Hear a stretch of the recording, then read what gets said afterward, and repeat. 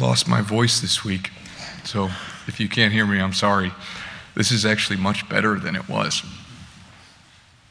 It's also just this is a weird weekend for a lot of reasons, but everybody coming through the door keeps wanting to say good morning because there's the regular Saturday 5 p.m. crew here, and then there are all these Sunday morning or Sunday evening people here also. They might even be in your seat, but we're all we got a strange schedule and a weird rhythm for Mass this weekend because Advent is so quick this year. The fourth week of Advent is like one day long. Because of that, I refuse to say Merry Christmas so far. Okay, I haven't said it to anybody. Many people have said it to me, but I said we got to at least get through the one day that is the last week of Advent before Christmas. But I think because Advent has been so quick, I was just realizing I do not feel prepared for Christmas. I don't feel ready for it. And it makes sense. We had a week less than usual. But do you feel ready for Christmas? Advent is supposed to be our own entering in and living and experience the biblical waiting for the Savior. So basically it consists of three things. Advent is supposed to be our entering into darkness, our entering into the promise, and our entering into waiting. So those three things, darkness and promise and waiting. In some ways it's easy to enter into darkness in Advent because the days have been getting shorter and shorter, and it's on purpose actually. It's something significant and symbolic that we just had winter solstice, the shortest day of the year and the longest night, because it's only in the deepest darkness that the light of the world comes. When we talk about entering into darkness, though, we're talking about like acknowledging and feeling in a deeper way why we need a Savior, the fact that we can't save ourselves. So we get in touch with our great need, and yes, that means the darkness of the world because there's so much at stake. To enter into the promise, this is what we read in the first reading, that God promised to David and to all of his people that the Savior will come, and he will rule the world forever, and he will bring peace and life and salvation. And if you enter into the promise deep enough, it starts to sound unrealistic because it sounds too good, better than anything that we have experienced or received so far. It's a huge promise, and that's how you can tell when you're starting to take it seriously enough, when you say, I don't know if this is possible, when it starts to sound risky. How we enter into waiting is a little bit easier. For the people of Israel, they waited hundreds of years for the Savior. And 500 of those years were after the promise seemed impossible, because the promise is that one of the sons of David will come and reign forever.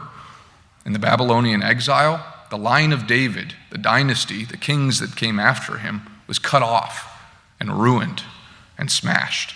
And so for 500 years after that, after it seemed like the promise was impossible, the people of God wait until the Christmas that we know. So we wait for a Savior. We wait for God. We don't jump to some sort of duct tape solution to the darkness of the world and the difficulties of our lives. We don't compromise with darkness and evil that we experience and suffer with. We wait until the promised Savior arrives. So we have one day left of Advent. How do we live this? How do we get ready for Christmas? There is still plenty of time to prepare ourselves for Christmas. And it basically revolves around these three things: darkness and the promise and waiting. So this is what I want to encourage you to do and what I will be doing in the next 24 hours before Christmas is here. When it comes to darkness, we want to become sensitive again to what we have to be saved from. Just like we build calluses on our hands when we're used to dealing with rough things, they're like a little insulation, and then we don't feel the roughness of whatever we're handling. But we want to trim the calluses off so that we feel again like the difficulty, the roughness, the things that we have to be saved from. Sin or sorrow or hopelessness or the darkness of this world or shame or oppression or division or fear or anger in all parts of our lives. You don't have to look very far. Usually it's just the things that we have told ourselves we get used to and tolerate. In fact, one place to look is as you look forward to Christmas. What are the things that you dread? What are the things about Christmas that you tolerate? Maybe it'll be part of your family gathering, or the grudges or the division that come up in that time. Maybe it will be the sadness and grief that comes around at Christmas time also. Now, there's plenty of joy in Christmas, certainly, but so this is just one example. Maybe Christmas isn't the darkest time of the year for you, but like I said, it's one example. Look for the things that you tolerate and dread, that you maybe have compromised with and just made peace with. These are the things where we want to become sensitive to them again, to know our need for salvation. To enter into the promise, we want to risk something on God's promise. We want to dare to hope, because the joy of Christmas is only joy if we need a Savior. Now, in the gospel, when the angel Gabriel comes to Our Lady and says, after waiting for hundreds of years, now is the time. The Savior will be born, and you will be his mother. The way that God fulfills his promise is in such a wondrous way that Mary, on receiving this news, does not say, yes, this is what God has promised, and it's good that now he's fulfilling his promise. Instead, she says, how can this be? It's so over the top and wonderful that she doesn't say, well, this is what you talked about, and this is what we've been expecting. She says, how can this be? It is beyond what she or anyone expected. Now, I tend to minimize God's promise, and probably you do too. I try to minimize it, to make it something doable, so that there's not a big risk of me being disappointed by God not fulfilling it in as great a way as I hope for. But what he tells us in the gospel today is that God always far surpasses our greatest hopes. So what do you need the Savior to do for you that you haven't asked for because it seems too much, or that you've stopped asking for because apparently he will not do it for you? This is what we mean by risking something on the promise of God. Don't ask him for little things. I mean, you can ask him for little things, but sometimes asking for little things, it just means that we protect ourselves from risk of disappointment. What would it be? What would God do that would be so wonderful and so impossible that if God said, yes, I will do that for you because I've come to save you, that you would answer, how can this be? We have to reach a little, aim very high.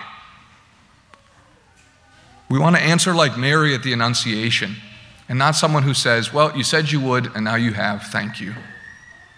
Ask God for something, expand your expectations, risk something on his promise so that when he comes as the Savior, you say, wow, how can this be?